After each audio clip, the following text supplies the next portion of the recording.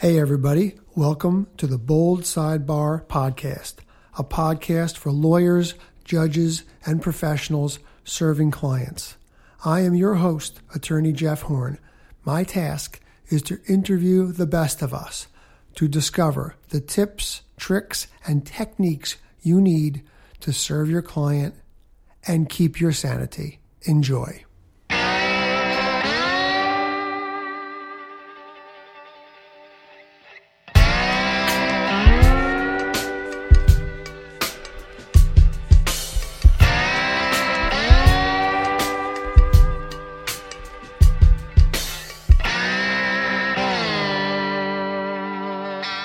Hey everybody, welcome back to the Bold Sidebar. This is your host, Jeff Horn. I'm thrilled today to try for the first time a 2-against-1 interview. I have two of my friends here, adversaries at times. We have a lot of fun. If we get caught on a desert island, we'll just be cursing and laughing at each other for hours on end. And I think you can really enjoy this. It's going to be rapid fire. There will be laughing. There will be sarcasm. And just keep your ear tuned because I have from the relatively recently formed law firm of Hunnell and Breitowich, Stephanie Hunnell and Sylvia Breitowich, both of whom I've known for a bunch of years. When they first got started, they have created a kick-ass law firm, and I'm thrilled to have them here. And I'm just going to get right into it and throw it to Sylvia to say, all right, Sylvia, how'd you get here? Well, hi, Jeff. Thanks for having us. How did I get here? Well, I actually grew up in Toms River. I was telling Stephanie on our way down here. I went to high school right down the street. So I'm a graduate of High School North. I was a Rutgers graduate and a Rutgers Law School graduate down in Camden, good old Camden, New Jersey. I never clerked, actually. I started working right for our friend Dave Schlendorf down the street. Our first podcast guest. Yes. For anyone who wants to go back and listen to number one, Dave Schlendorf, where Sylvia got some props. I did. He did give me some. And from there, I just I've been through a couple other firms and then ended up with Stephanie, and we're here today with you. Well, and when I saw you working for firms, I knew you had it to do your more or less own thing. And then you wound up with this character over here. So let's couldn't shake her. How'd that happen, and how'd you get here? So I'm actually from California originally, born and raised there. Moved here to go to law school, Rutgers Camden. All intentions of going back to California where the weather is consistently 70 degrees. But stayed, had a clerkship with Judge Millard. Which I think was also somebody that you interviewed. One of our prior and one of the very interesting interviews. You know that. Mm-hmm. And yeah, that's how I got to New Jersey, and that's how I got here. I've been have my own business law firm since 2007, and Sylvia and I formed in April of 2017. Yeah, it was a year in April. Yeah. Oh, so it's only 1 year. Okay, so I'm right about the fairly recent. Yeah. Okay. Very good. So talk to me about that, because you worked in another practice. You worked for Dave Millard, Judge Millard. You know, anyone who's listened to that edition, you'll hear me sucking up to him, and it's totally justified. He's brilliant, and just one of the coolest thinkers. And I don't mean like cool, like Happy Days, hey, cool. I mean just a calm thinker about stuff coming at you 100 miles an hour in the family law, in civil and criminal, and just well-rounded thinker, right? Did you get a lot out of that clerkship? I was really lucky. So I actually clerked with him in Mount Laurel originally, before he moved back to Ocean. And they had the option of me not coming. They said I could stay there if I wanted to stay there, because it would have been a big commute. I was living in Cherry Hill at the time. And I was like, absolutely not. I'm going to come with you. And so I did. And when we came into Ocean County, we didn't do tentative decisions back then. Right. So we were the first ones to bring tentative decisions to Ocean County.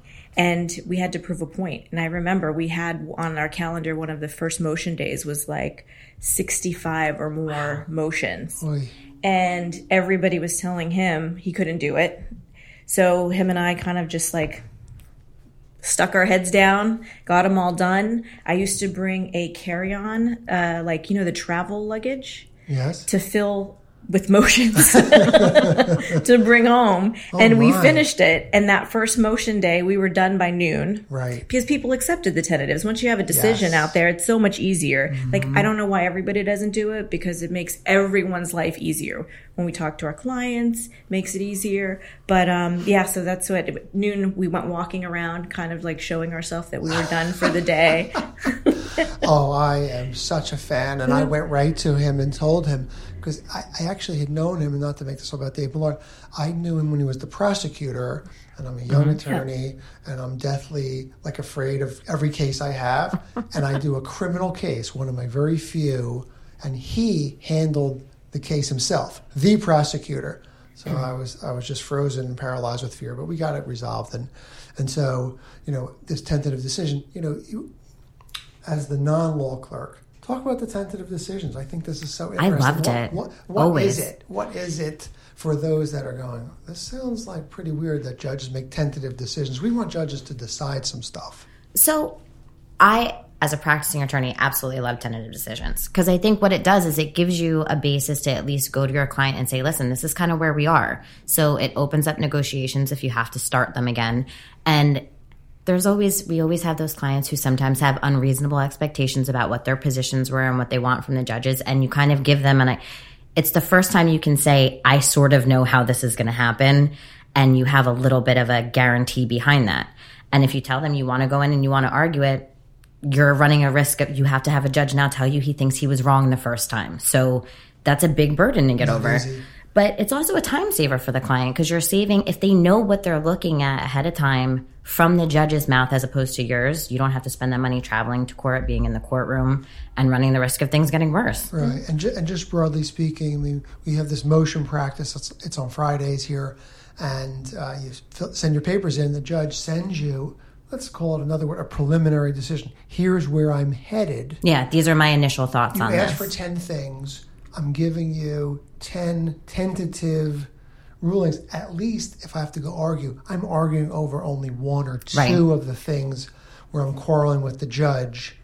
And the others are now streamlined. Like you said, you're done at noon as opposed to 6 o'clock at night on a Plus, Friday. you also have an idea of where the judge is coming from. So if there's something that you need to address, and like one of the points, like maybe one of the 10 you need to address because the judge has missed a fact or misinterpreted what might have been in the papers, you can go to the judge and say, I think I'm arguing this point because here you said this when in fact it's this, here's my exhibit. And you can be more persuasive that way. And you save time. You know, if you have to, whatever research you have to do, you know in advance. And you can go, you don't have to prepare for 10 points. Exactly. Yeah, you're you can more just prepare focused. the one. Yeah.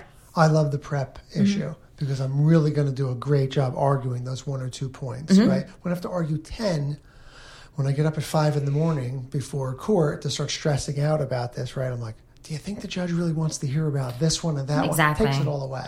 With the tentative, you know what the judge's thought process is and where you need to focus your attention. I think it's helpful. It's also helpful just to educate the clients too, because usually most tentatives now have law in them. It's not just the decision, it's the law and the basis for it. So you can talk to the clients and you can talk to the client and say, you know, this is where the judge is coming from. I'm educating you. Here's where we thought you want to go, and here's why you're not getting there. Right. I love when they put at least a little bit of rationale in there. So if the rationale is wrong, then I'm really going to prepare on the law about, well, you missed this case. That's really defining of this issue. All right, so let's just jump somewhere a little bit out of order. Why did you guys decide to form a firm? In other words, you were already out on your own, Stephanie and Sylvia. You know, I feel like you were like the green growing. The roots were deep. You were ready to burst out to either go on your own or maybe break away. You had been with some of the bigger firms, right? So it's actually funny how we met. One of the older firms that I was at, a bigger firm, hundreds, maybe 100 plus attorneys at this point. My paralegal happened to be Stephanie's old paralegal. So we actually met at the state bar conference at a bar. We were introduced by this paralegal. I have no idea what you mean. We were introduced. I think we were at B Bar. I think so. And we were introduced by this paralegal, and we hit it off. We talked. A couple weeks later, Stephanie asked me to have lunch and told me, this was like 6 years ago now. I think so, 5 or 6 years ago. She was like, oh, I'm really excited. Like, I think I'm going to bring on a law partner. I'm like, that's great. Congratulations. And she's like, I want it to be you. And I nearly spit out my food and was like, you're out of your mind. And I have no idea what you're talking about. And questioned her sanity, quite frankly. So you're a slow learner, is what you're saying. But we stayed friends. And every time we hung out and every time we talked, she was like, whenever you're ready. And then one day it just flipped, and you didn't think I was serious when I was like, I'm ready. Because it's all about personality. I mean, we get along really well. I would say we're more like family. Absolutely. We have disputes, whatever. But at the core, like we get along great. And I think the personality is what makes the partnership so great. All the law stuff and education and all of that aside, which is amazing. She's an amazing attorney. But personality-wise, I think that was like the most important thing and what I was looking for. Yes. No, I know Sylvia to be very thoughtful, thorough, and to take the client's feelings about the case very seriously, just like me. Wish they could record your face right now.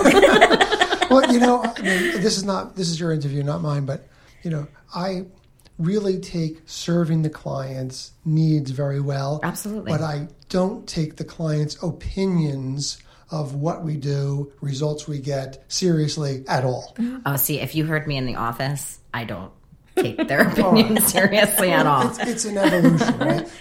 You have to a little bit. But it's like the doctor that cures your cancer, and you're complaining justifiably about the side effects. Listen, you're alive. You have some side effects. Yes, we will work on those. But our job is to get the top shelf stuff done. Right. Get your kids healthy and safe and away from some abusive person. Right. We may not get you, the cell phone contract that you had before. And it's hard for the clients to unjumble all that, isn't it? Yeah, it absolutely is. Mm-hmm. But that's our job, too. We have to... some attorneys will take the client's opinion, thoughts, feelings, and bring that into the case. And the reason you have an attorney, in my opinion, also is to help you, guide you through this and take that out. But take that out. Take the emotion out of it. Divorce is hard enough. And that's what we primarily do. It's traumatic whether or not you want the divorce or don't want the divorce. You're ending your marriage. And to bring all of those emotions in, it twice doesn't as do much it right because it's from the attorney and the client. Absolutely. I think it does everybody a disservice. Absolutely. And it just generates more fees and it makes the acrimony terrible. It's just not good. So that's our job, is to say, all right, we get where you're coming from. Here's where we think we can get you, and let us handle it. A lot of good stuff in there. One of the questions I like to ask is, what makes the worst adversary? And I think we just touch the surface of that, because there are some tough adversaries to deal with. Even whether they're effective or not is a different issue. But talk to me about the difficult adversary when you have a case and all of a sudden lawyer X shows up. Who wants it? Do you want me to go first? Don't be shy. I've heard this before off the record. So for me, I think there's two big things. One is the emotion that we were talking about. I think it's our job to take the emotion out of this for a client and let them know that you understand where they're coming from and why they're coming from there. But when you project that emotion into the case on their behalf, obviously depending on the circumstances, if we're talking about a child who's been abused and it's a DIFUS case, we're talking about something different. But if we're arguing over distribution of bank accounts, it's not something that needs to be argued so aggressively in terms of your personality. Obviously, every attorney should litigate for their client. They should be litigious when it's necessary, and they should advocate for them, all the important things. But I think we all come across those adversaries that can't see that they're making the case more difficult. Or just don't care. And that's kind of my second point is, obviously some lawyers have a bad reputation and we get a bad rep out there, but there are some attorneys who, when you have a high asset case, you're going to get to a resolution much further down the line than you should. And that's the file churner. That's my biggest problem as an attorney, is having an adversary who just wants to go down certain roads because they know that they can make money off of that file. And I can't do that. There's unfortunately some attorneys that if a client comes in for a consult and we know that attorney is on the other side, we have to charge a larger retainer. And we tell them that. Yeah, we tell them because of this person, we know what we're going to be up against, and this is going to cost you more specifically because of who your spouse hired. If there's one word that's been used in response to that question, it's the churn. The churners. Yeah, it's terrible. A tough adversary, a person who maybe even be a screamer or write a lot of letters or whatever. I don't care about that. No. I don't care about their personality. I can deal with all personalities, right? To survive in this job, you either can deal with people, or you become a 10th grade gym teacher or something. You're just not going to be able to handle it. Or you go off the deep end. Those are the three options, essentially. All right, cool. Why don't we talk about a day in the life? Now, you guys are 15 months into joint practice now. I'd love to hear each of you guys just quickly, what's your typical day in the life? What time do you get up? What time do you get moving? What do you do? Do you have rituals in the morning? How long does it take to get your hair did? It's a little different for each of us. Well, and that's why I both here at the same time. I know you'd laugh at each other also, and you'll laugh at this because yesterday Sylvia says, what's kind of like, what's the attire? Like, are you videoing this? Or should we just come like bums? And I said bums. Well, I think we have a very casual office environment, and I think we do that on purpose because, again, what we do we do primarily divorce and family law, and it's not always the fun stuff to talk about. So I think because of the casual environment that we have in our office, it makes clients a little bit more comfortable to talk about certain things with us. You haven't been to our office yet, I don't think, but we have an open floor plan. Like, we all work in the same room together. So we constantly bounce ideas off of each other. We talk about things. So everyone sort of is involved in everybody's cases for the most part. It's fun. I don't know how to say the law is fun and the practice of law is fun necessarily, but we have fun. I tend to get there a little bit later, but I'm kind of a night owl. So I'll work later into the night. Steph gets up early and she sends me text messages and emails way too early usually for my liking.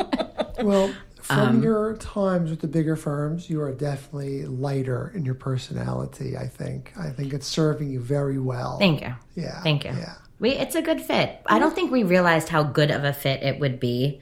Apparently everybody else did though, because when we announced, we ran into so many people who were like, your personalities are going to be so great. And we didn't even realize, but it's fun going to work. And like Steph said, we are family. She knows my entire family. I've met her I've been out to California with her and met her entire family. We do everything together. And during the workday, I mean, because it's an open office, sometimes inappropriately so, we just joke constantly. Yeah. So it's fun. Yeah, the office is fun going to work. It's funny you say that because I always viewed myself as going into some sort of law practice and having to really conform to some norms. I went and had a sort of quasi interview. It was more of a courtesy interview with Shanley and Fisher, which was a big firm that got absorbed by another big firm. And everyone had a tie on, and everyone looked sharp, and their hair was cut, and they got nice shoes, and the staff was dressed beautifully, and I'm going, I got my new suit, I got my one suit at the time, and you're a new puppy. And I go in there and I go, all right, I've trained to do this. I must suck up and try to figure out how to get a job. And I didn't get a job, and I just said, there's just no way. For me, it was never going to work. Right. And I never worked for anybody. I just started my own practice right out of the gate, which, has its own pitfalls. But you set the tone. Right. Right. And you set the tone for your clients. Right. Right. And I think that takes some time, too. So when you're a new attorney, you have an expectation, at least I did, in my opinion, an expectation of what you think an attorney should look like, dress like, sound like. And I'm definitely not that. I'm wearing shorts right now, and this is what I would wear a typical day in the summer in the office. I probably would have a tank top that I just put a nicer shirt on for you, and flip flops. In our office, we have our office behind a hotel. So there's a pool also that we see from our window. So on occasion, I would wear my bathing suit, with the cover up, obviously, and then I could, jump in the pool or something. I actually did that on Monday. Tuesday? One day this week. One day this week, I was like, okay, I'm done. It's 4:00. I'm getting in the pool. But I think you're right. I think when you're a young attorney, you have this mindset of what it has to be, and that you have to be stiff and you have to be stuffy and you can't joke about this stuff because the law is so serious. And I think that as you get into the practice, you realize if you don't laugh about it, you're going to cry about it. So you can't take everything seriously all the time. Not that you're not taking your client's issues seriously, but you can't bring every single case home with you every day. And I think that that's why, Stephanie's a brilliant attorney. I don't think the fact that she comes to work in shorts has any reflection on that. And if a client has an issue with that, it's obviously not a client that we're going to work well with, or they're going to work well with us. And I think that you have to have a certain understanding of there are going to be clients that expect to walk in and see you in a suit and a tie, and that's what they want and that's what they're looking for. And you're never going to satisfy their expectations if you're having issues like that right off the bat. So we don't really worry about that too much. Yeah, and I'm a firm believer of, what you put out in the universe, you draw into you. Right. And I want our clients to know that we care. That's what I want. Right. Above all else, I don't think they should care if they come into the office and I'm in shorts, because they know that they can come into the office and tell me all of their problems, and I'm going to listen, I'm going to respond, and I'm actually going to have empathy and care for, about their issues and their problems. That above all else to me is like the most important thing. I want to know that my clients, that's what I'm there for, a part of it. Right. It's a part of therapy. It's part therapy what we do. There is. Right. There is. When you get to anyone who's listened to any of the past editions, we had Stacey Kerr, who serves as a municipal court judge. She's a practicing attorney. She's also the one who decides whether you get locked up involuntarily for this area. So it's really a mixture of the mental health everything. And the law, But we all do that. And Judge Millard, I was teasing with him because he has one daughter who's an attorney, and the other daughter is a social worker. And I said, okay, this makes a lot of sense. It's true. It makes a lot of darn sense. All right, we're talking about clients. I want you to tell me, I'll start with Stephanie, when you went on your own, how did you get your first new client? Oh, gosh. I don't remember how I got my first new client. Actually, it's not... When I was working with Tim McGoffrin, that was my first job. And I had a couple of clients, maybe I think I had 6 files when I decided to go out on my own. And only 3 or 4 of them were really active files. So I took one of the clients came with me. And I think she just came from a referral. So that's how I get clients. I think almost everything is word of mouth. I've done advertising over the years, not really successfully. I find that if you do a good job, people refer you. And also now social media, you just pick things up with social media, websites and all of that. But that's about it. So, Sylvia, were you worried about that when you left firms, that some of your firms fed you the work, more or less? So I was worried about that. I think that was something when we initially had spoken 6 years ago, that was my biggest thing, is that when you go out on your own, you don't work, you don't get paid. And I wasn't comfortable with that. That made me very nervous. And the one thing I will say that I learned from that firm was how you run a law practice and how you deal with clients and things like that. And when I left that firm, I had a number of clients that went with me. And the firm that I was at after, I was essentially doing my own thing. So I wasn't so nervous about bringing files over, but I was nervous about when those files end, what happens next. It was a lot easier than I thought it was going to be. I kept telling her, I'm like, they come. Don't worry. Everyone says they come. Right. For the new attorneys, everyone tells you, don't worry, it'll just come. And you're like, you're crazy. That's not how this works. But it's true. It does. It's a fair point. I want to just dovetail. One of the reasons I'm also doing this is for my own therapy, in terms of as you get older, I see some of the older attorneys that never marketed ever, never networked, but still did an excellent job, had referral sources, but I want to say the referral sources have aged out of needing to refer or talk to lawyers, right? Right. So, it's an ongoing process. You can't give up on nurturing your referral sources.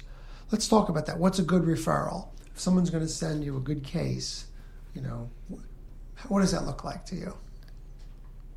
That's tough. I think there's a couple of different perspectives on that for me. There's the financially good case. That's the referral that I enjoy. Need a few of those. Everybody needs that. But I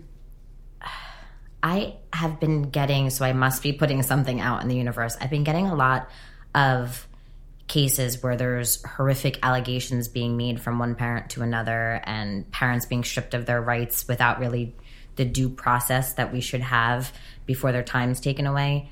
Those are the cases I actually really enjoy. I feel like sometimes you don't get tissue. No. Sometimes this job isn't that rewarding.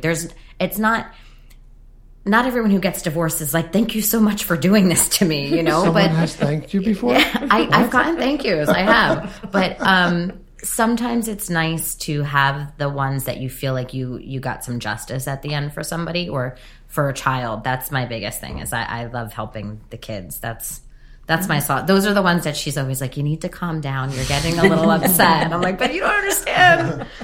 But those are my biggest. Yeah, I mean, for me, we want some great cases that come in that are financially rewarding. I actually have one right now that pays very well. Unfortunately, it's taking too long because the other side is being somewhat unreasonable and difficult. The wife is being very difficult and is on her third attorney.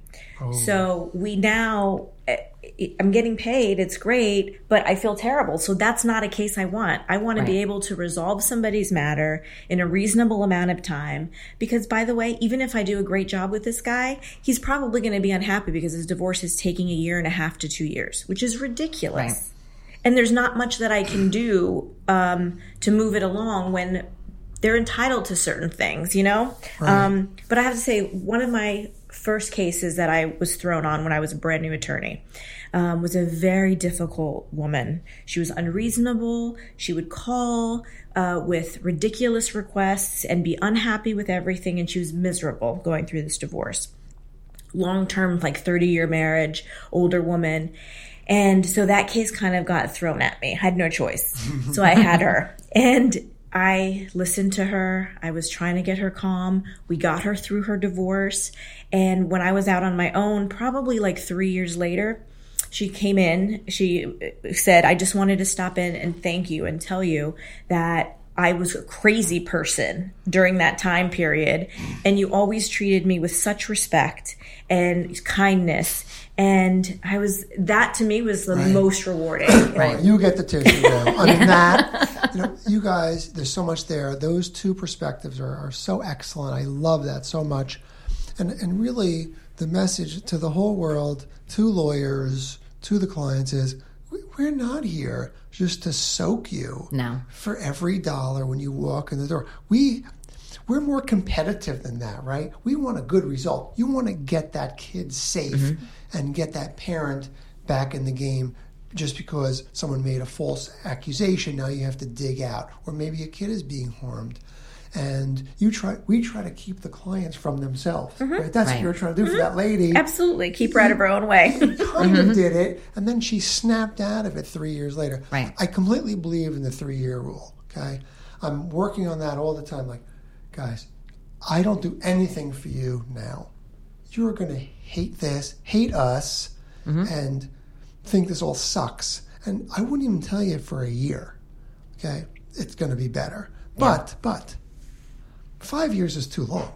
So the 3-year thing, I like that. Yeah, I like that. In 3 years, your head is going to be back on straight in all likelihood. And probably your finances are recovered and your kids are probably doing okay. I mean, that's how I look at it. Maybe I'm crazy.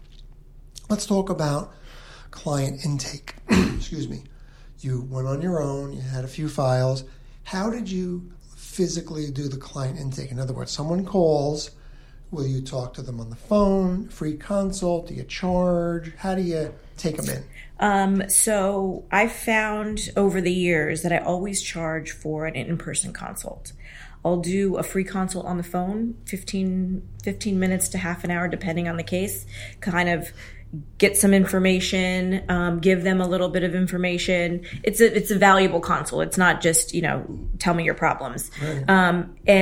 But if they come in, I want to charge, and we only charge $150, but it's really a guide to see if they're really serious about retaining an attorney.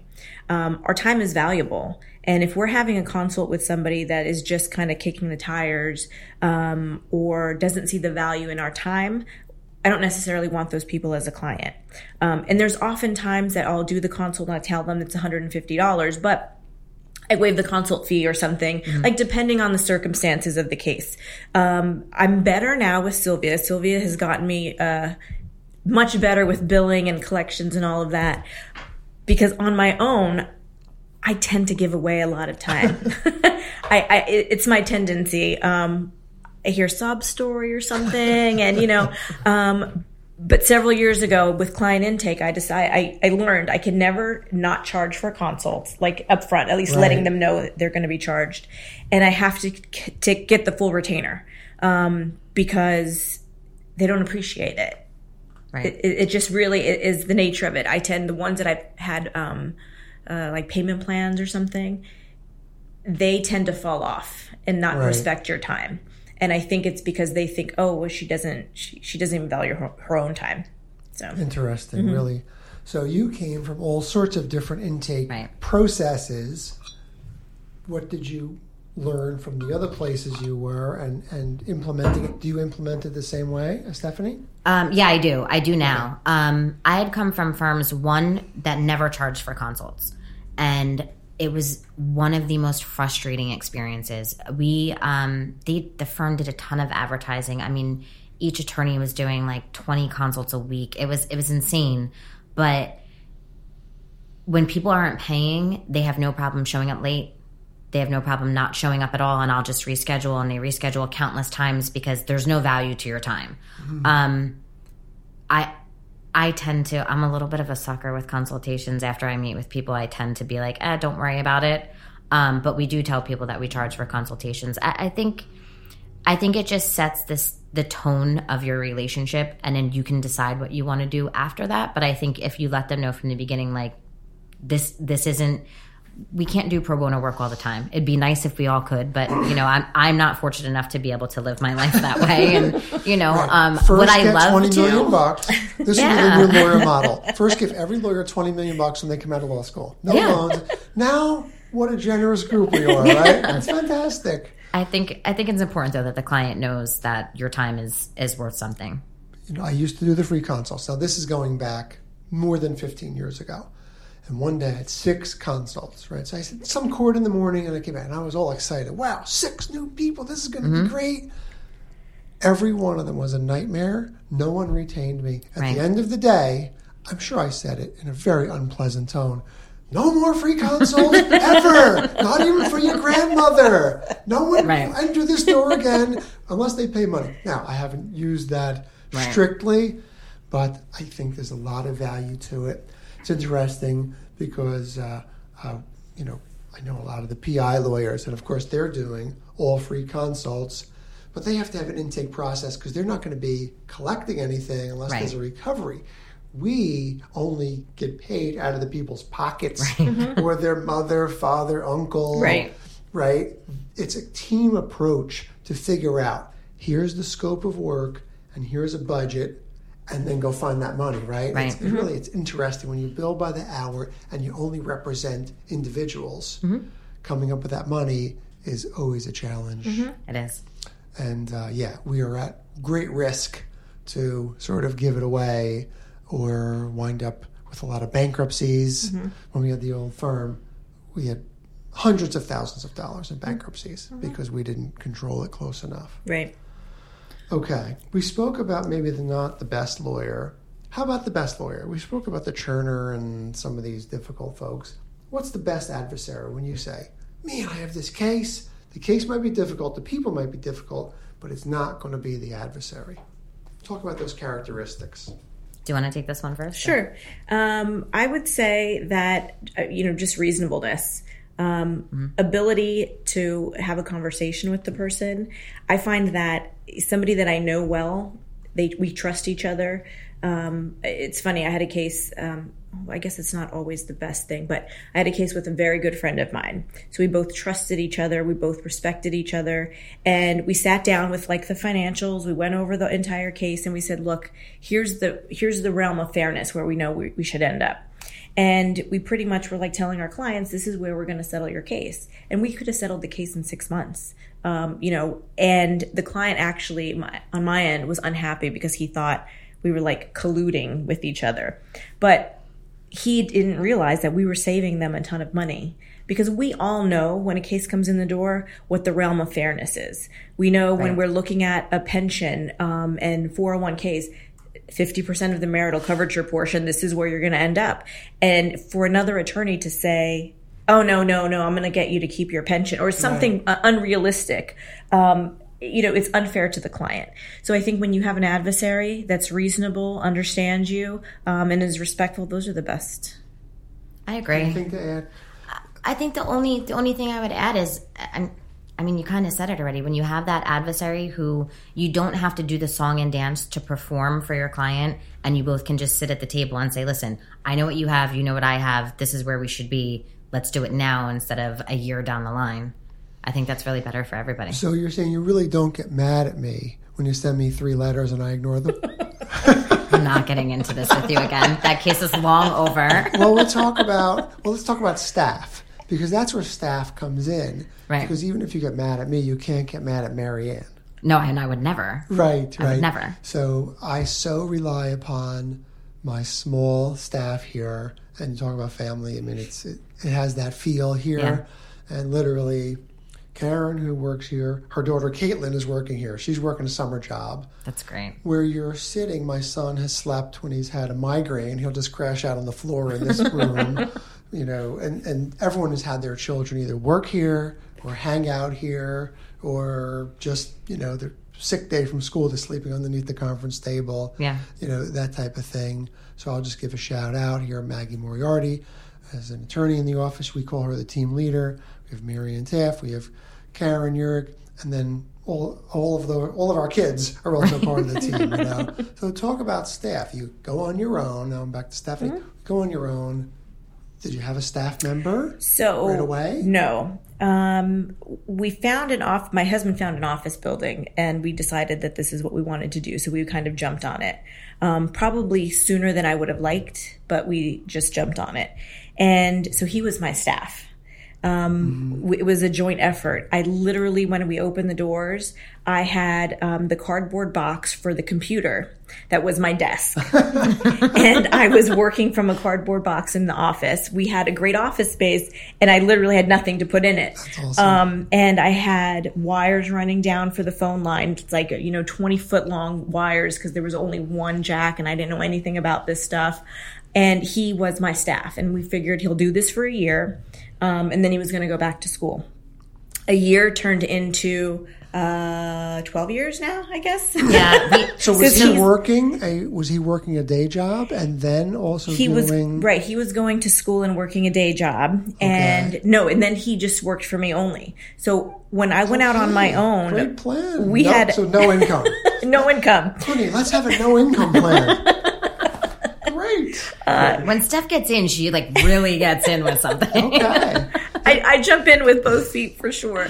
Yeah, and so he's still on. He's our staff. Yeah, he's the paralegal. We really are family. That's really family. Yeah, he's the paralegal, office manager, runner. He takes out the trash. He's the only one that knows what we have on our calendars on any given day. We also should talk about Ryan too, because Ryan is. We do have Ryan. So Ryan, he's not really.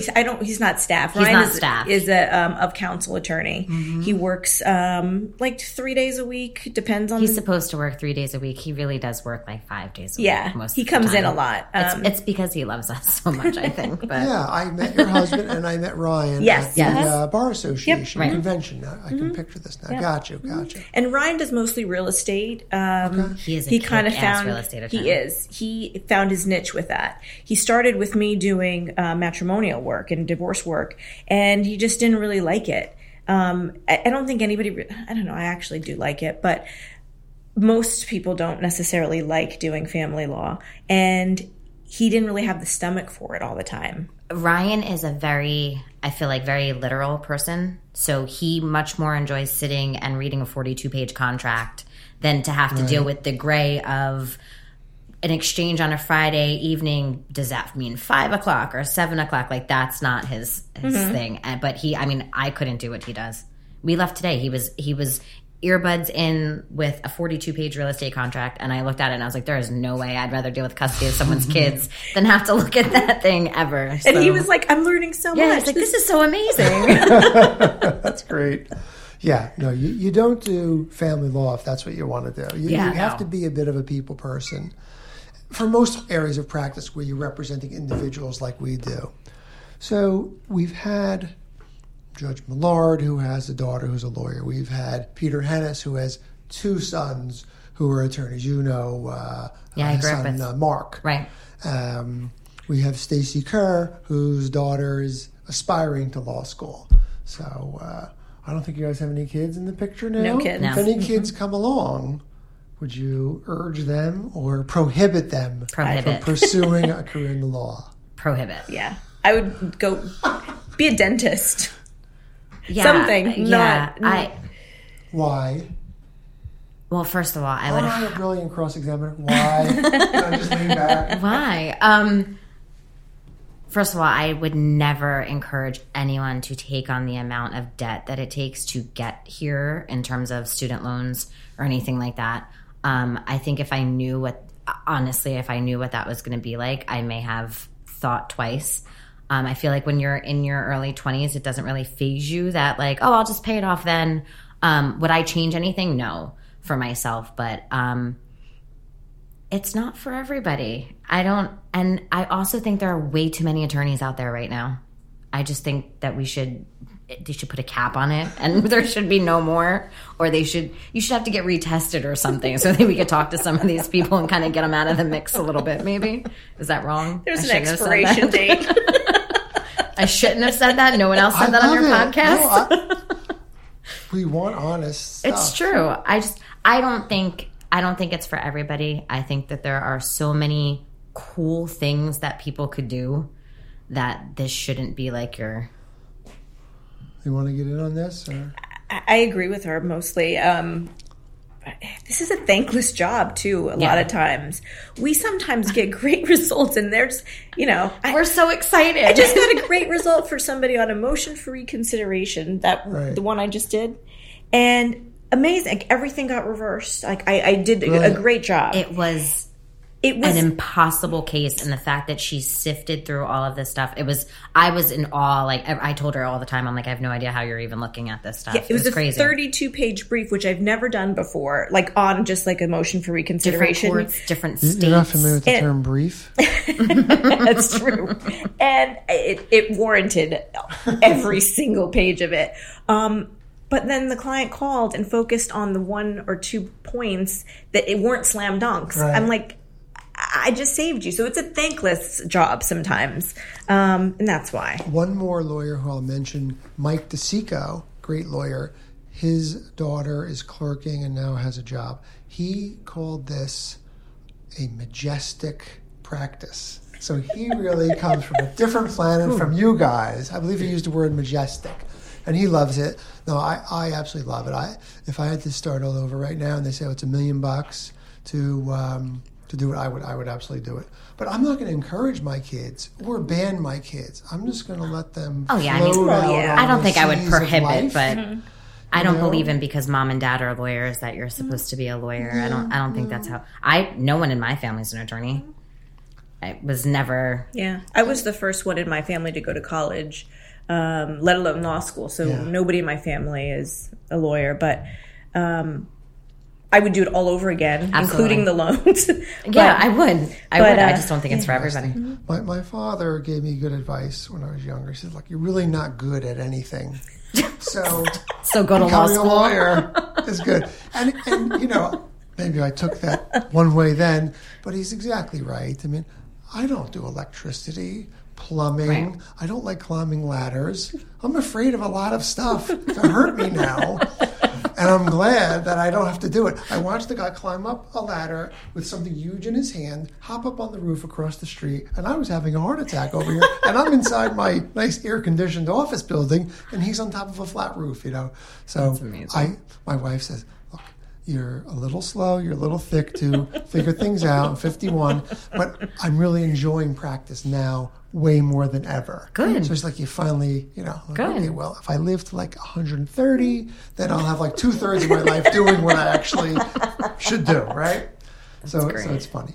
So this dovetails, since we're sort of talking about your hypothetical non-existing kids, advice to your younger self. Give me something that you really wish someone had given you and you could have accepted it when you were just getting going. Oh, Stephanie's making a face like she has an answer. Well, because the accepting part, I think, is the key. If my younger self would accept it, because I was really freaking stubborn. And I knew... It's true. Thank you for that, by the way. But my advice would be stop caring so much. I spent a lot of my younger years being insecure, worrying about what people think, right. trying to make sure that everybody was happy, and letting myself down all the time because nothing is ever perfect. And once you accept that, I think everything else flows. From everything, me not caring that if a client doesn't want to hire me, worrying about why that is. I don't care. That client's not for me. There's somebody else coming along.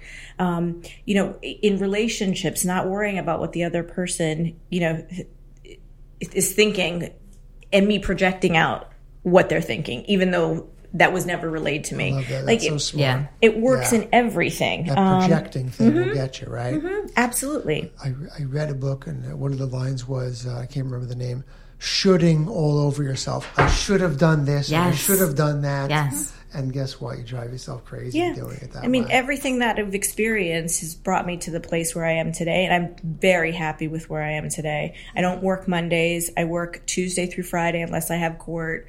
I'm happy. I have a great partner. Our business is thriving and doing really well. And I am not thinking about what other people think about the business either. Right. Right. So someone's saying, oh, you should have 10 lawyers working for you. No, Right. When I first started, I went out and I had to get like a really nice car because I'm going to show up to court. My clients have to see that I'm successful and I have a nice car.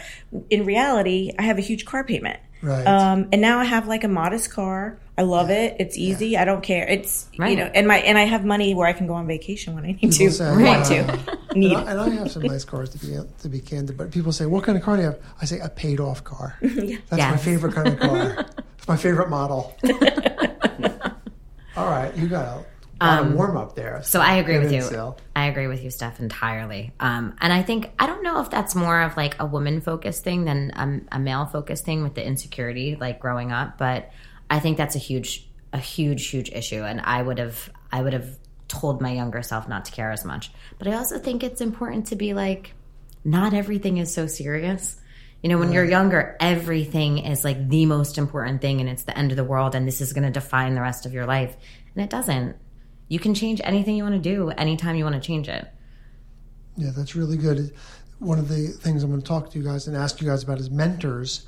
And I just want to warm it up with your excellent points. When I had mentors, I sort of looked at a lawyer, let's say a Frank Lewis, who was a top practitioner. And where I would try to mirror as many things as I could, but I could never be Frank Lewis. Right. So you sort of, when you measure yourself by that example, you're never going to be there because you're too tall, you're too short, you're too slow, you're too fast, right? You're always going to come up short, like Stephanie's saying. But I pick mentors or they pick me, and I've always, and still, if I have a question, I'll call someone and run it by them. Have you guys had that experience where there's people out there in the world who would be a mentor, or at least a resource for you as you go through this journey? I think so. I mean, I think I like to think that I still learn something from everybody that I work with in every case that I have, because they're all different. I mean, I've learned in this last year so much from Stephanie. I've learned, one of my first, I have to say, when I first started practicing, Mariana Ponterero was one of the attorneys that went out of her way to make sure that every time I was in court, if I had an oral argument and she was there that day, she would stay to make sure she listened so that she could tell me after, you did good. Like, it was okay. Like, don't stress. Like, don't make that face. Everything was fine. She was always very, very good. But I think I take something away from every attorney that I've worked with in this practice, whether it's what not to do, whether it's how best to do something, how to talk to a client about a certain situation.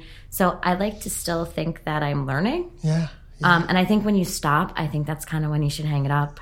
I mean, quite honestly, I think when you're so regimented and so set on that you know everything and no one can tell you different, this job is no longer for you. Right. People are always changing, circumstances are changing, and when we run into those adversaries that are so headstrong that this is how we've always done it, I think it's time. And this is way off script, but Mariana, who has suffered with a significant illness, but everyone pitched in, took cases, helped out her sister, who was also in a grief state. And I thought, although tragedies befell the family, two sisters that practiced together, excellent practitioners, a lot of people kind of changed their stripes and jumped in to help them and just keep them afloat for a little while. Now they're doing great. I've seen Mariana, and she looks like she's really made an amazing recovery. The thing about the family law practice is that in these counties, like Monmouth, Ocean counties, we all know each other. Our bar is so tight. Right. We all know each other. We all can call on each other, I think. We have like a group of people who we can reach out to if we ever need it. And I'd like to think that people will know that if they needed us, they could reach out to us and we would be there. And I think that's the case. Even though we're adversaries on cases, at the end of the day, we also have a lot of respect for each other. That's great. And I think it's so important. And if you're practicing and you don't feel that way, if you're wrong, right? You really can reach out, and you'll get a better sort of welcoming that you might think. I've never had anybody, when I was starting my practice, or even now when I have questions, say, "No, I can't help you," or I've never ever experienced that. Me either. Exactly. Good knock. All right, let's shift gears to the outside the law. Right, you're taking Monday off, and we know you go to the pool during the middle of the day. But besides that, what do you do for fun? How do you keep your sanity? I don't really have like any hobbies or anything. I'm trying to think of. I will speak on Stephanie's behalf. Stephanie and her husband have probably one of the most unique but most amazing relationships that I've ever seen two people have. They are together 24/7. And I think they're kind of each other's hobbies. I know that sounds like so cheesy to say, but I think that that's their downtime, is they shut themselves off and they do things together outside of the business. Whether it's, you guys are seeing family all the time. They have built a very big, in quotes, family in our town that we live in and we work in. And that's what I think is what you do. Thanks. I don't know if you can speak, but I'm blushing. Their relationship is absolutely amazing, and the fact that they are together all the time and that's what they want to do and where they want to be, I think is like the coolest thing. We were actually hanging out yesterday. All of us were hanging out. The firm, we had dinner together, and drinks on the porch, actually in front of our office. We do that a lot. We leave work and we just go right out front and we have some drinks, we have dinner, and we're all together. And we were like, we worked late and nobody wanted to cook, so we just went inside, and it was nice. But we were joking. Rich is my best friend, and we do a lot for the community. So I guess we do like some stuff with nonprofits. She's very humble. She's on boards for nonprofits. She does a lot of stuff. She doesn't like to list her resume, but it's pretty substantial. All right, we're down to the last two, okay? The one is the big ask. What question, or what, I make you in charge of the world. Ask the lawyers, the judges, the court, the whole world, the clients, one big ask to make it better for us and for everyone that we touch. For our practice? For your practice, for the court system, for the clients. I think it's Make time. the world better. I think it's time. I think that there's such in my opinion, a disconnect between the bench and the court staff and the bar and our clients in how much time goes by in some of these matters where it's just a number on a judge's list, but they don't realize that we can't wait 3 months for this, or maybe we do need to wait 3 months for this. I think there's such a disconnect and respect for people's time. That is really fascinating. That's a great answer. I think I agree with you, and I'm adding to that point. Just have a little more respect for the attorneys on the case, and knowing that they actually have a handle on their client and whether or not they can push them. There's a reason why we're asking for the things that we're asking for, and trust us that it's not just to screw with your numbers. It's because we know the circumstances. Right. Yeah. Okay, that's really a great incisive point to contrast the court driven by case movement, numbers, backlog, and all that, and you embarking at us. We're just trying to manage. This case I can do fast. This one I don't have the flexibility. Okay, last one. The Hunnell and Breitowich commercial. Who wants to take it? You. The commercial? What do you do? What's your address? What's your I can do this. Email, I'll gladly website, phone number. How do people find you? Social media? Okay, so Stephanie and I are all over social media, both personally and through the firm, with everything that we have going on in the community. I don't know what our Facebook page is. Is it just Hunnell and Breitowich? It's Hunnell and Breitowich. See, we're so good at this. So we are located in Asbury Park. Our office address is 408 7th Avenue in Asbury. We're behind Hotel Tides. We do have a website if you want to look at it. Monmouth-divorce.com. Yeah, we don't do much in terms of website stuff. We're more social media. We really need to work on our website. I guess I'm not doing a great job with this. So what's the best place? If people I should have taken the commercial. If people want to find you, Facebook? What's the best place to find out what's happening? Facebook. I mean, you can really honestly just Google Stephanie Hunnell or Sylvia Breitowich, and our information pops up. Our phone number is 732-749-3500. They can call us anytime. Social media, too. You can find pretty much whatever our firm's doing at that moment. I mean, you've seen us, I'm sure. And you said mostly family law. Are you doing anything else besides family and divorce? So I do some estate planning and probate work as well. Okay, great. And then we have Ryan, who does, we have a pretty substantial real estate practice. So anything in terms of deed preparation, closings, real estate litigation, we have all that handled too. And Sylvia does DCP&P work as well. Yes. Okay, so that's which I won't touch. Child abuse and neglect cases. Okay. Well, listen, guys, this has been absolutely fantastic. Next time we will do it in a bar with drinks, so it'll be even more fun. This is one of 650 Bold Sidebar podcasts that I'm promising to do. Wow. So we may very well have to sign you guys up for round 2. Awesome. We'd love to be here. This was a lot of fun. Thanks for having us.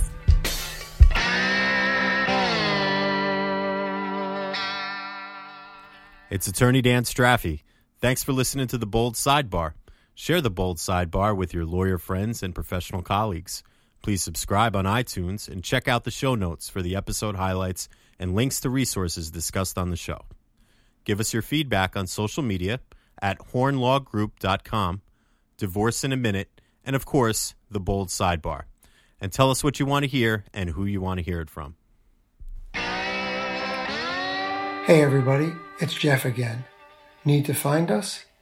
Check us out on the web at hornlawgroup.net or give us a call at 732-736-9300. Thanks.